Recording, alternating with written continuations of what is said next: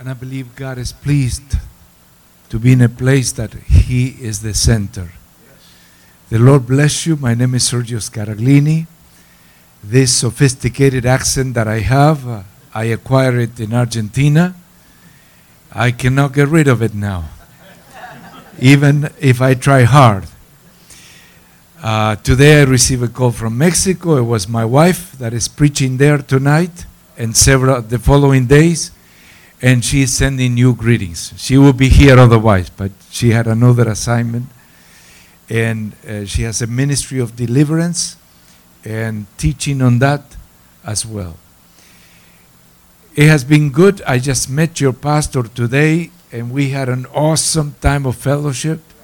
In about 10 minutes, I realized, we are connected in the spirit. And then meeting Brother John today, Pastor John, what an honor, what a joy. And I realized how these revivalists are connected. There is a holy network of revivalists. And I realized Pastor John comes with the 3 generations, right? Grandpa, son, and the children, the grandchildren. So excellent. I love you all.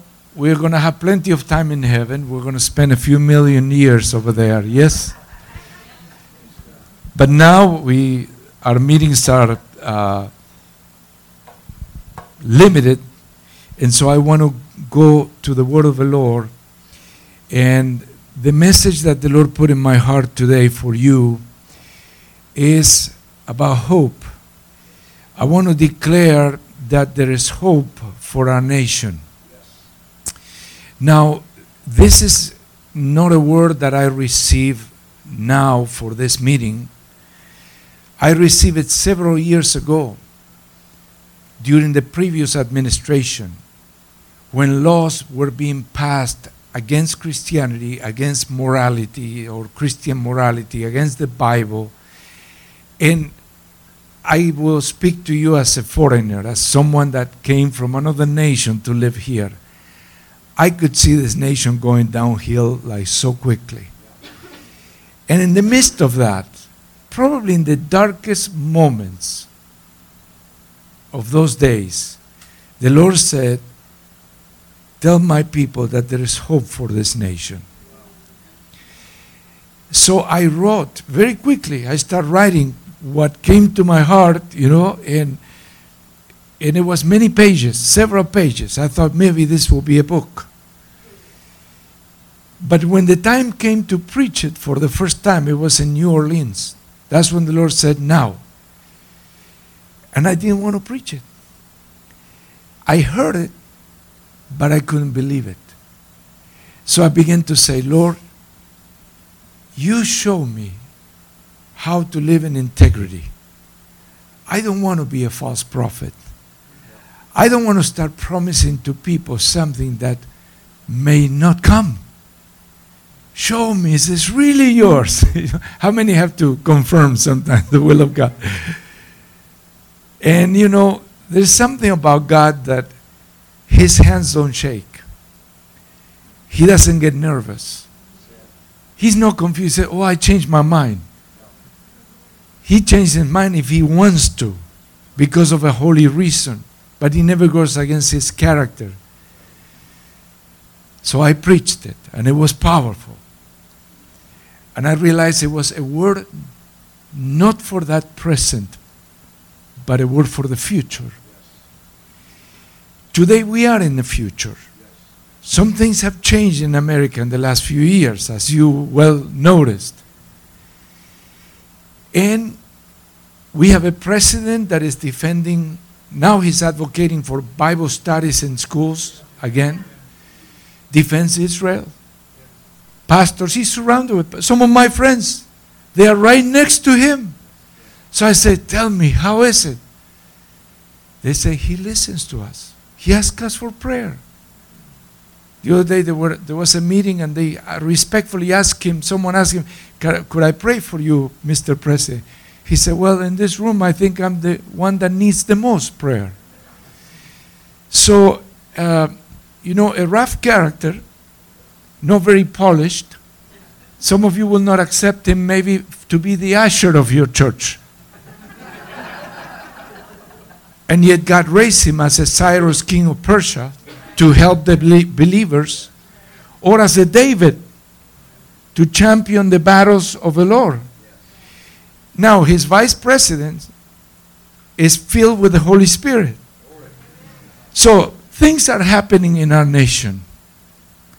But there is a darkness so great still.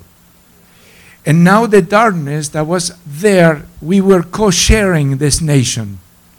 Now the darkness is manifesting. There's no other expression for it. They are manifesting. Some of the things they are doing, and I'm not talking about political parties because there's some darkness in the Republicans too, is forget the politics right now. Look at the kingdom view of this nation.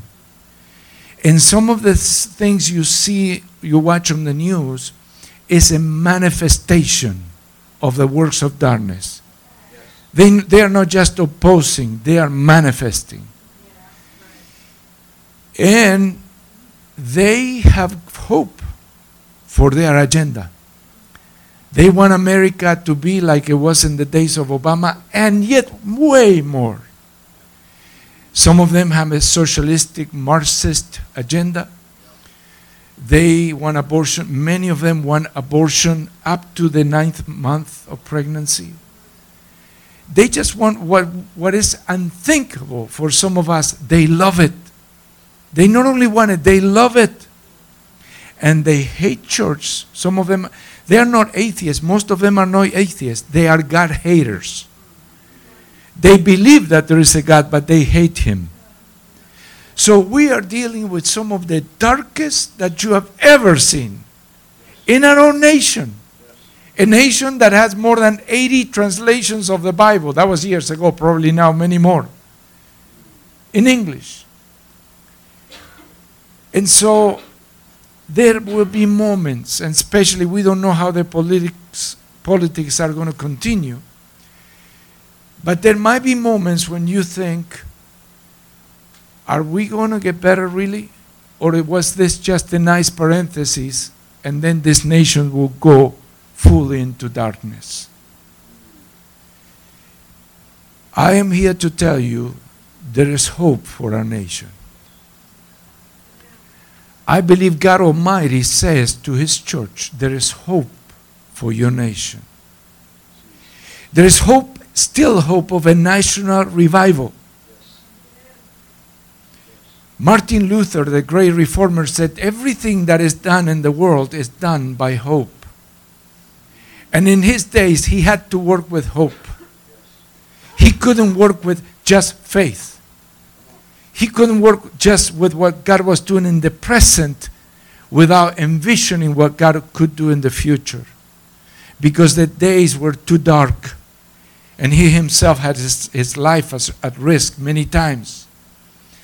So help me preach here and say to a friend or an enemy next to you, there is hope. Say it once again with a smile, there is hope for our nation. I was landing in Costa Rica. They invited me to minister to 3,500 pastors. There will be more people, but at least 3,500 pastors.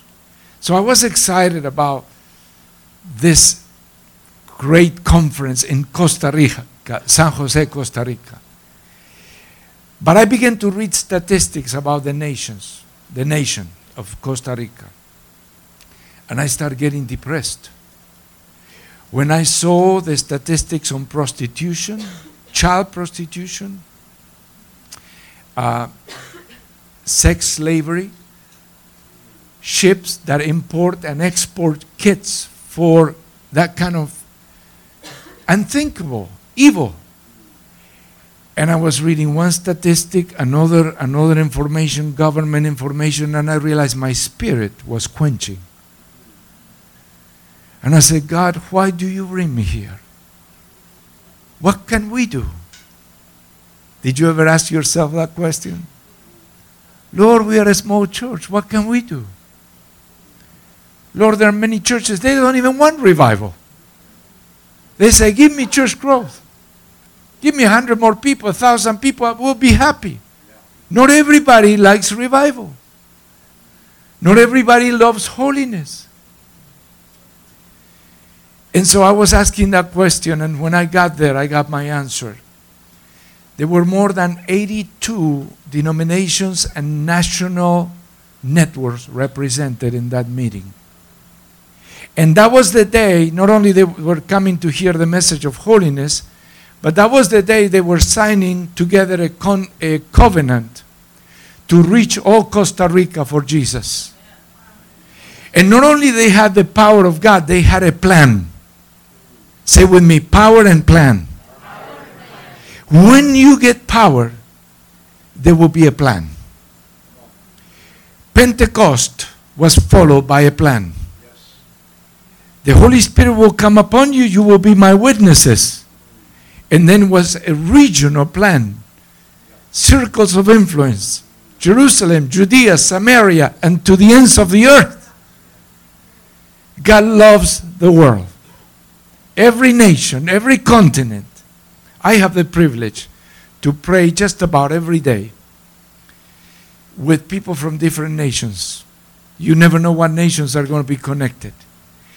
And sometimes I jump from one group then to another, and I visit another. Some are in Skype. It's all online.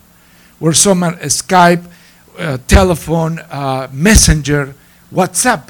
Now we even have groups on WhatsApp, and they're growing faster than the other groups. We have 180 prayer meetings a day. Every day. Minimum. Because last year we have more than 47,000 little prayer meetings online. So if you begin to see the move of God online, we think we are part of it. A little bit, but we are part of it. Amen? But when I got to Costa Rica, not only they have the power of God, they cry, they pray, like you guys pray here. In the middle of a meeting, praying and pleading. But then they had the plan. And they say, today we want to agree as pastors that we will invade the 7 districts of Costa Rica, giving united effort to each district 6 months, half a year, pooling resources. Their budgets are in the tens of thousands of dollars for every region. Bringing food, bringing evangelism. And I know this church is evangelistic, and your pastor is an evangelist. But imagine Costa Rica. Can anything good come from Costa Rica? It's a beautiful nation. But it has been so pounded by evil. And they pray this way. And they unite to eradicate completely drug addiction from Costa Rica. To eradicate prostitution, eradicate it. That's the word they use. We want it completely out. Let me ask you this. If you have some hope for your nation, what percentage of prostitution do you want to be eradicated in the United States? Removed. How about trusting for 100%? And some may say, humanly it's impossible. We know that. Probably even if we give our lives for it, we cannot reduce it by 10%. But a mighty work of God can change this nation right side up. Amen? National revival can happen in any nation, but there are conditions. In 2 Chronicles 7:13-16, that's a classic scripture on revival. I'm reading from the NIV. God says, when I shut up the heavens so that there is no rain, or command locusts to devour the land, or send a plague among my people. In other words, when I let your nation begin to reap the results of their sinfulness, when I let it loose, the epidemics, the crime, the invasion, the chaos, God says, when I do that, verse 14, if my people who are called by my name will humble themselves and pray and seek my face and turn from their wicked ways, How many know we still have wicked ways in the church? In the body of Christ in general. I'm not saying they, I'm saying we. I'm a part of the church. And I have my share of sins that had to be forgiven. And when the mantle of holiness came in my life, it did it supernaturally. Before, I used to think that you become a Christian by faith and you become holy by works. And that is a disrespect for the cross of Christ.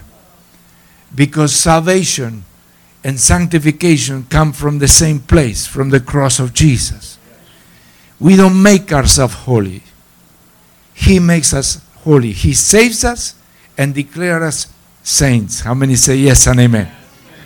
The Bible doesn't say produce holiness in the fear of God. It says perfecting holiness in the fear of the Lord. First you get the holiness from Him, and then you are discipled in holiness, the character of Jesus, Bible study, learning to walk like Jesus on earth. How many say yes and amen? So, if the church, notice the if, in other words, we have a hope for America, but it is conditional. Say with me, conditional. Today I'm going to share with you the conditions of the hope. Then, if they do that, then I will hear from heaven, I will forgive their sin, and I will heal their land.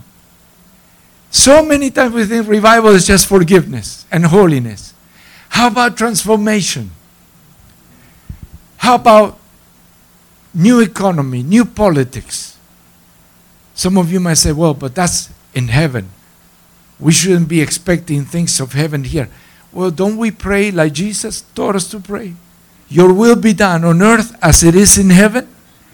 The same order, the same obedience, the same integrity. And it says, verse 15, now my eyes will be open and my ears attentive to the prayers offered in this place. I believe when he says in this place, he refers to millions of churches in America too, including this one, especially this one. Never underestimate what God is doing here. Because even though, at least at this point, you are a small congregation and maybe some of you are visiting, but I will tell you what, when you pray like you just pray, when you honor God like you just honor Him, you create a commotion in the heavenlies. There is chaos. The demons have to rearrange and say, okay, how do we continue? It's a shock. When your reality is not enough for you, close your eyes and see Jesus. I have chosen and consecrated this temple so that my name will be there forever. My eyes and my heart will always be there.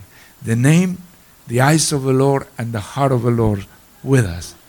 That's almost, we should say, Lord, I need to close my Bible. That's too good for us. That's too much for us. So, hope is the prolongation of your faith. If your faith falters all the time, it's because you haven't stretched it with hope. Hope is a positive magnet in our society. Do you want to attract more people to the gospel? Be filled with hope. Do you want to repel people that didn't want to come to church anyway? Then criticize, become negative, and pessimistic about the future, and tell them how this nation could be even much worse. And you might be right, but you're not winning anyone for Jesus. When you have hope, you become a spiritual magnet, because this nation is starving for hope. Hope creates direction. Hope releases spiritual power. Now some of you may say, I'm not big on hope, but I'm big on faith and on love. And I would say, you have an incomplete gospel. You can have a lot of love and a lot of faith if you don't mix it with hope, your gospel is incomplete. I can have a beautiful table, but it needs at least 3 legs to stand. You remove one and the others just don't stand. And the Bible says that now 3 things remain: love, faith, and hope. Yes? Now what if our hope fails? There were times, I'll be honest with you, there were times I said, Lord, I rather don't hope that much. Because there were some hopes in my past that were broken. And you broke them, Lord, in your holiness. And I pray for so and so. I pray until, oh my Lord, I almost die in the process of saving that person, and that person died. I pray for healing. In some cases, I got worse. I pray for this, and it went that way. Now, that day I wasn't praising the Lord for all the 1,000 testimonies He gave me, but I was focusing on those things. So you reach a point that you say, Lord, maybe I shouldn't be so credulous. Is that a word? I shouldn't believe so much. I should be more mature now and just cool it. Romans 5:5. And hope does not put us to shame. You're not going to be embarrassed at the end of your life and say, oh, I really have too much hope in God.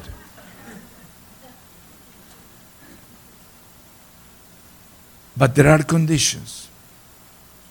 Now, some of you want a more tangible hope. Preacher, give me hope that I can take it to the bank. I want to hold it in my hands. I cannot do that.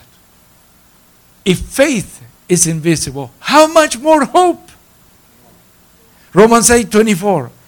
In this hope we were saved. Even your salvation is based on hope. You lose hope, you don't even envision heaven anymore. In this hope we were saved.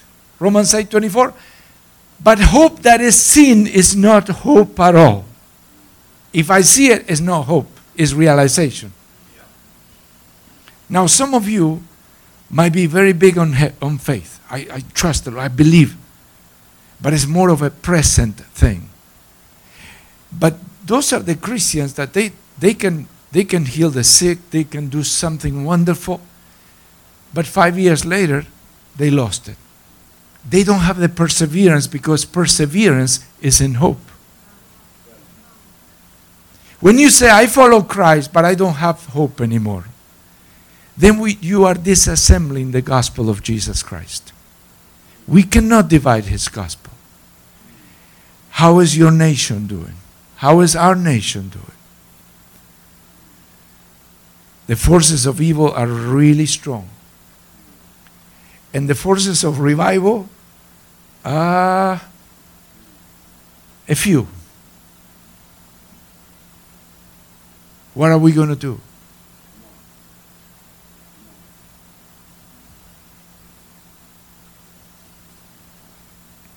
Faith is not only to believe that God can do something, but also to know that He will do it.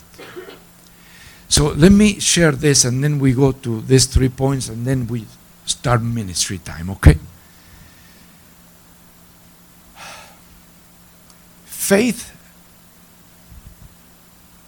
love says God loves America. So He wants to do it. Faith says He can do it. He has all the power. And many of you are in those 2 points. You know God loves our nation, and you know God can redeem this nation. I think if we do a statistics here, it's probably about 100%. But hope is that to know that God will do it. Not only He can do it, my hope is that He will do it.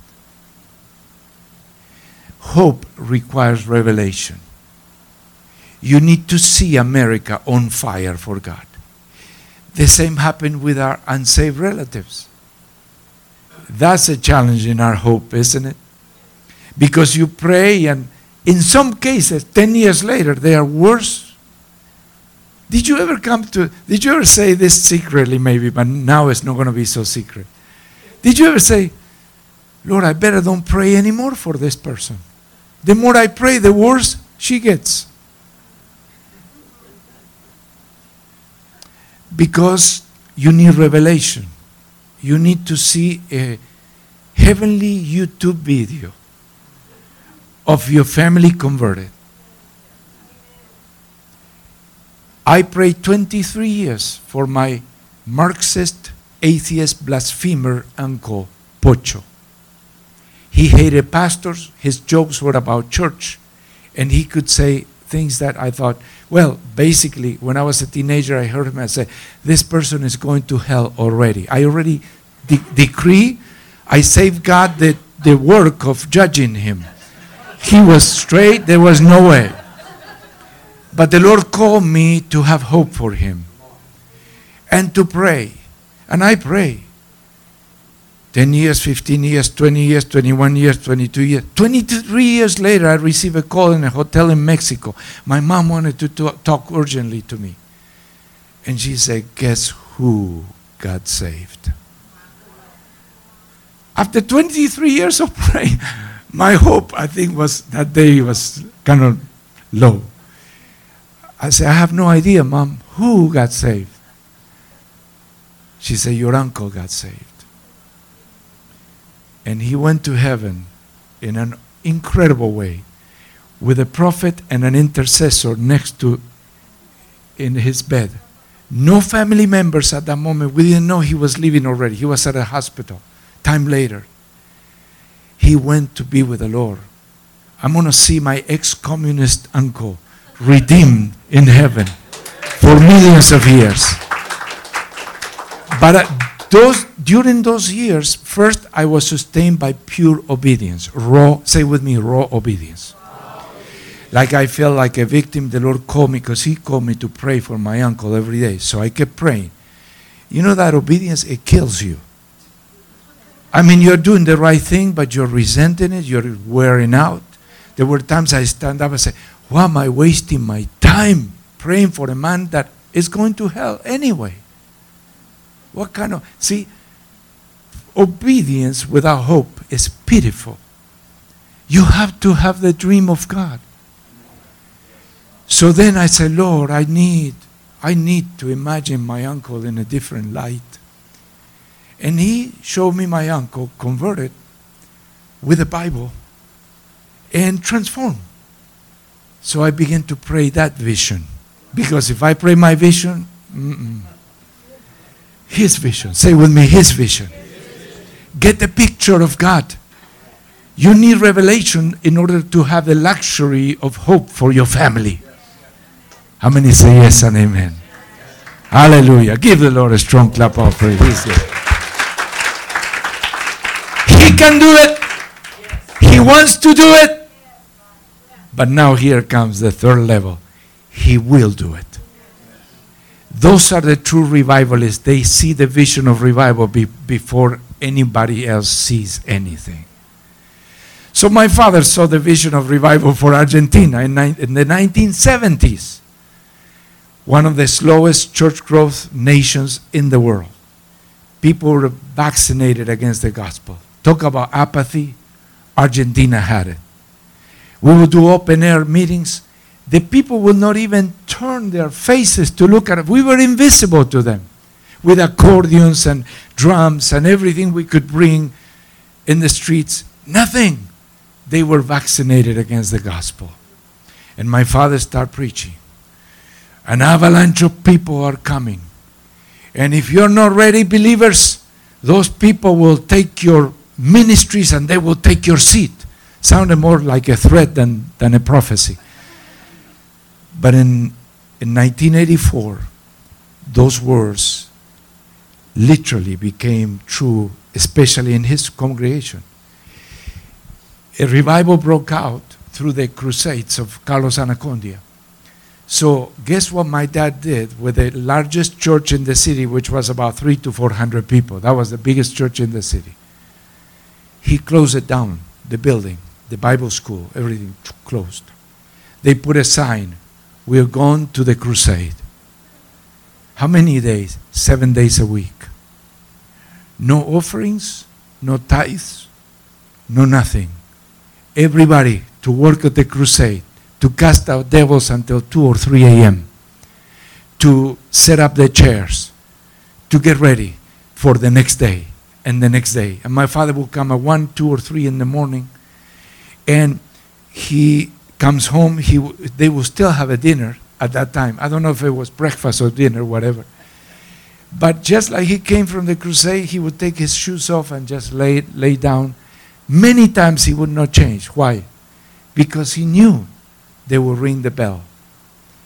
When the doctors see someone, they could not do anything about it. They say, take them to the pastors. They will heal this person. And people have no schedule when it comes to desperation. And they will bring them demon-possessed, mad, crazy, dying. And they will come to any pastors that they knew from the crusade at any time. Matter of fact, Evangelist Anacondia had to move to another house because he had people on the sideways. He couldn't function as a family. The prophecy became fulfilled because my father had that hope, and many others. And the prophetic word became a reality. And when it came, it came. It is said that in Argentina, probably more than 2 million people came to Christ through that revival. It was a before and an after. You go to some cities today and they say, well, before the revival, the city was like this. After the revival, the city is like this.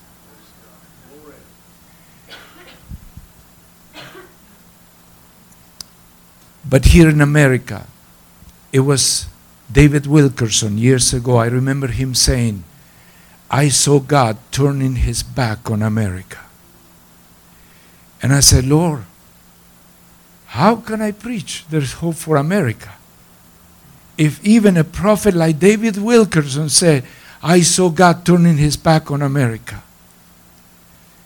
Because I believe we went through a time that God began to turn his back on this nation. And someone prayed. Someone fasted. Someone said, Lord, give me revival or I die. And God began to move. And he had another window of compassion for this nation. How many say yes and amen? We must have a complete revival in America. Sanctification of the church, the awakening of the unbelievers, and the reformation of society. Ask for the whole package. Be so ambitious for God. Some of you are so polite. You pray and say, Lord God, I don't want to overdo it. And you pray mild prayers.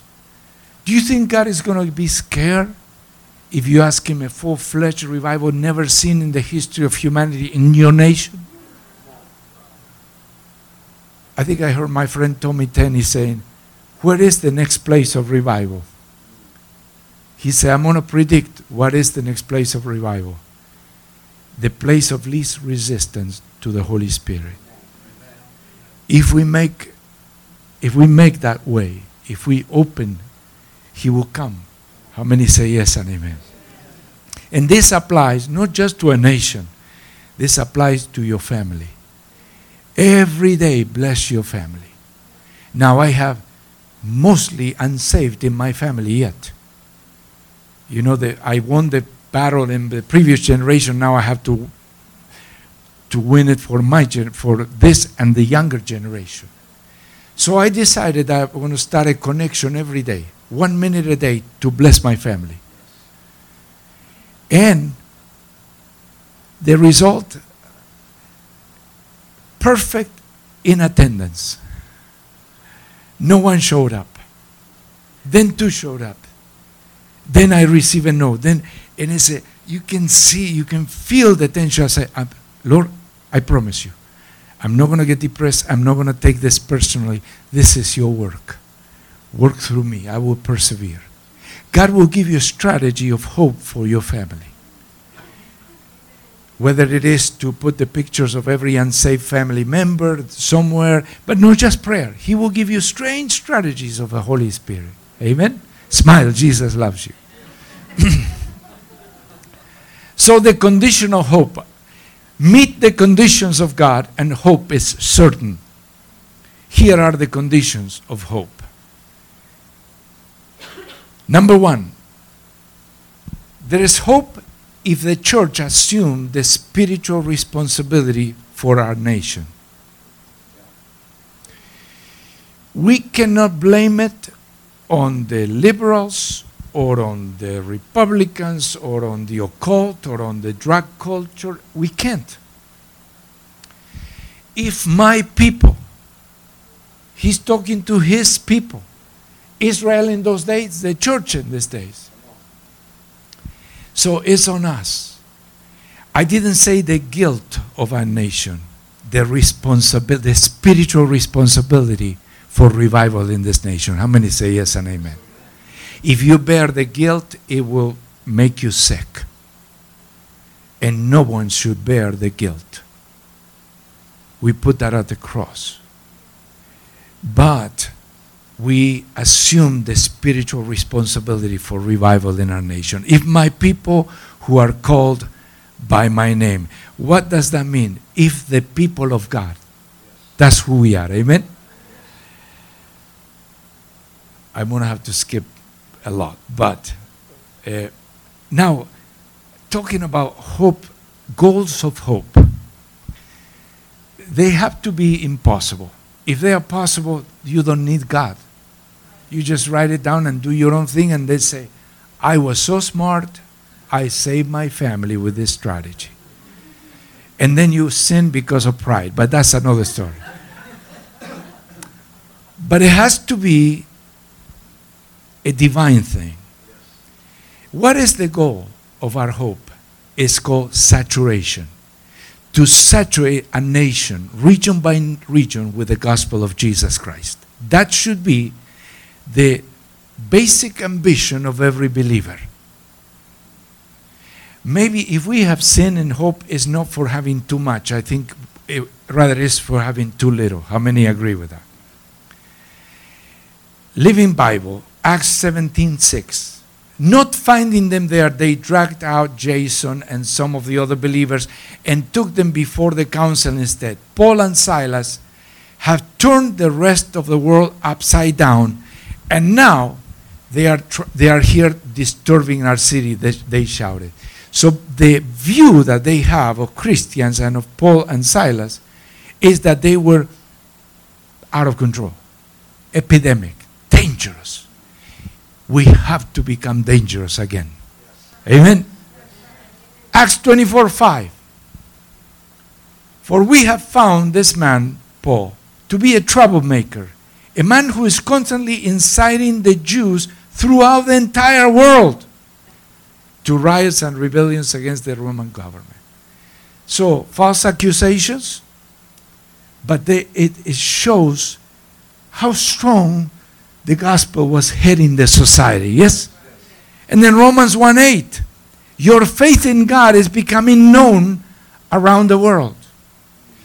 If you keep faithful in this congregation, your faith will be known around the world. Write it down, Romans 1:8. If you persevere through whatever, even if you say in the process, if I die, I'm going to heaven, it's going to be much better there. But you persevere and don't give up.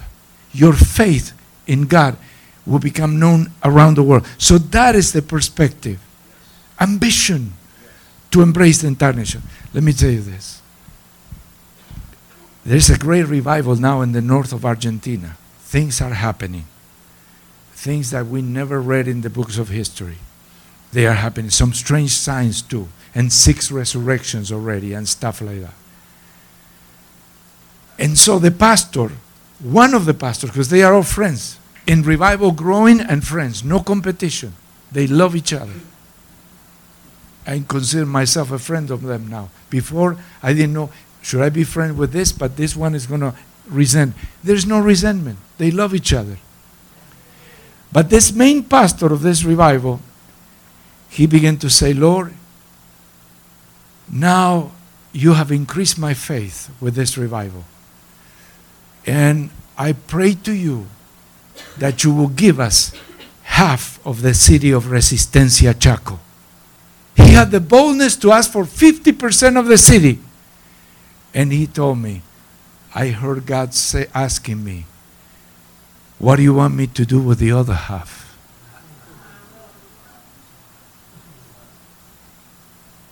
He wasn't asking enough. He wasn't asking according to the heart of God. Say, Lord, give me hope. Give me a vision of this nation redeemed. Number 2, there is hope if we combine humility with prayer. Some people pray, and then they find the wrong answer according to their understanding, and they get bitter. They get mad at God. They get resentful. Prayer needs to start with dying to self. Lord, even if you do not give me anything else, even if he kills me, I will still wait on him. Yes, once you are surrendered, there's no conditions. The negotiation prayers with God, they fail. You should not negotiate with God. So there is hope if we combine humility with prayer. Julius Subi from Nairobi, Kenya, a good brother in Christ, and a prayer warrior. He went to Malaysia with John Mulinda to teach the Malaysians to pray. Now, the Malaysians didn't want to pray in unity before, until the persecution, the state persecution started. So then they were ready and they needed instruction. So Subi, this African brother, the two African brothers, they went there and started teaching them. So they will do things like, okay, everybody stand. We're going to pray for half an hour non-stop. And they tell me that the people there, they will pray about 1 minute, loud, and then they didn't know what else to pray for. Like, it died out. No, half an hour. And then he said, I taught them to pray at 4 a.m. because there's no many distractions. So, prayer meetings all over Malaysia at 4 a.m. in the churches. Now they could do it because they fear for their lives. If my people who are called by my name will humble themselves and pray, the prayer for revival has to be with humility. If there's something wrong, it's not God, it's us. How many say yes and amen? So if you're resentful on anything against God and say, Lord, you should have done this, ask forgiveness and say, Lord, I submit to you 100%. You're right, I'm wrong. So embrace the movements of hope. The prayer, united prayer is a movement of hope. The movement of deliverance that is in some places is beginning to awaken because we need to deliver people from demonic possessions. The movement of the supernatural. The movement of 100% holiness, not 99%, 100% holiness. The movement of persuasion. These are the apologists that defend the faith from an intellectual point of view, and they go to university and they are trained and they work the arguments so that they speak the language of the intellectuals, but they overpower their wisdom with the wisdom of God. Amen? And that doesn't look like a very revivalistic gift, but it is a powerful move of God. And so, number 3, there is hope if we find His presence. It's not just to look for His presence. We have to find it. I know both things, friends. I've been in both camps. The seekers of the presence, which is a good thing, but it's not the end result. When my children were little, I would say, I was on a project and I say, can you go to the garage and bring me this tool? And they will, it didn't matter if I send the 3 of them together to find the tool. They say, Dad, it's not there. And I said, well, but go and get it. I know it's there. I said, we look for it, and we couldn't find it. And some Christians, that's their prayer. He's not there because they don't have the perseverance to seek His presence, not just seek Him. It has to be an encounter. It has to be a meeting with God. Amen? And then, number 4, there is hope if we renounce sin and iniquity. When the fire came in my life, and tomorrow possibly I will share more about that testimony. But it was chaotic. I began praying for revival, thinking more of a revival of church growth and power of God. And He gave me a revival of holiness. And it was more on the floor, weeping, shaking, more fear of God than anything else. There were times I was wondering, would my ministry be better without this revival? I tried to preach and I would fall on the floor. My ushers will come and they have designated people taking turns to hold me up on the platform so I could preach. The power was too strong. But I have learned that God does not negotiate with sin and iniquity. There is no appeasement. And as a servant of the Lord, there were things in my heart where they were not right. Well, I forgot about them. How many know time cannot erase your sin? Only the blood of Jesus. And there were things that were not under the blood. They were just forgotten. And God brought them back and said this and this and this. There is hope if we renounce to sin and iniquity. It says, and if we turn from our wicked ways. Hallelujah. Smile, Jesus loves you. And that's it. Those are the conditions. We're going to go on to number 4. There is hope. This nation is transformable because there are still 2 elements that make it possible to be changed from coast to coast, from north to south. Number 1, there's still a church. And number 2, there's still a Holy Spirit. You put those 2 things together, you can change, brother, you can change anything. Anything. Well, we don't have the crowds. Crowds will not change the nation. Someone says so wisely, only holy people can change the world. Whether there are many or few, we can change this nation. So I'm going to invite you to stand.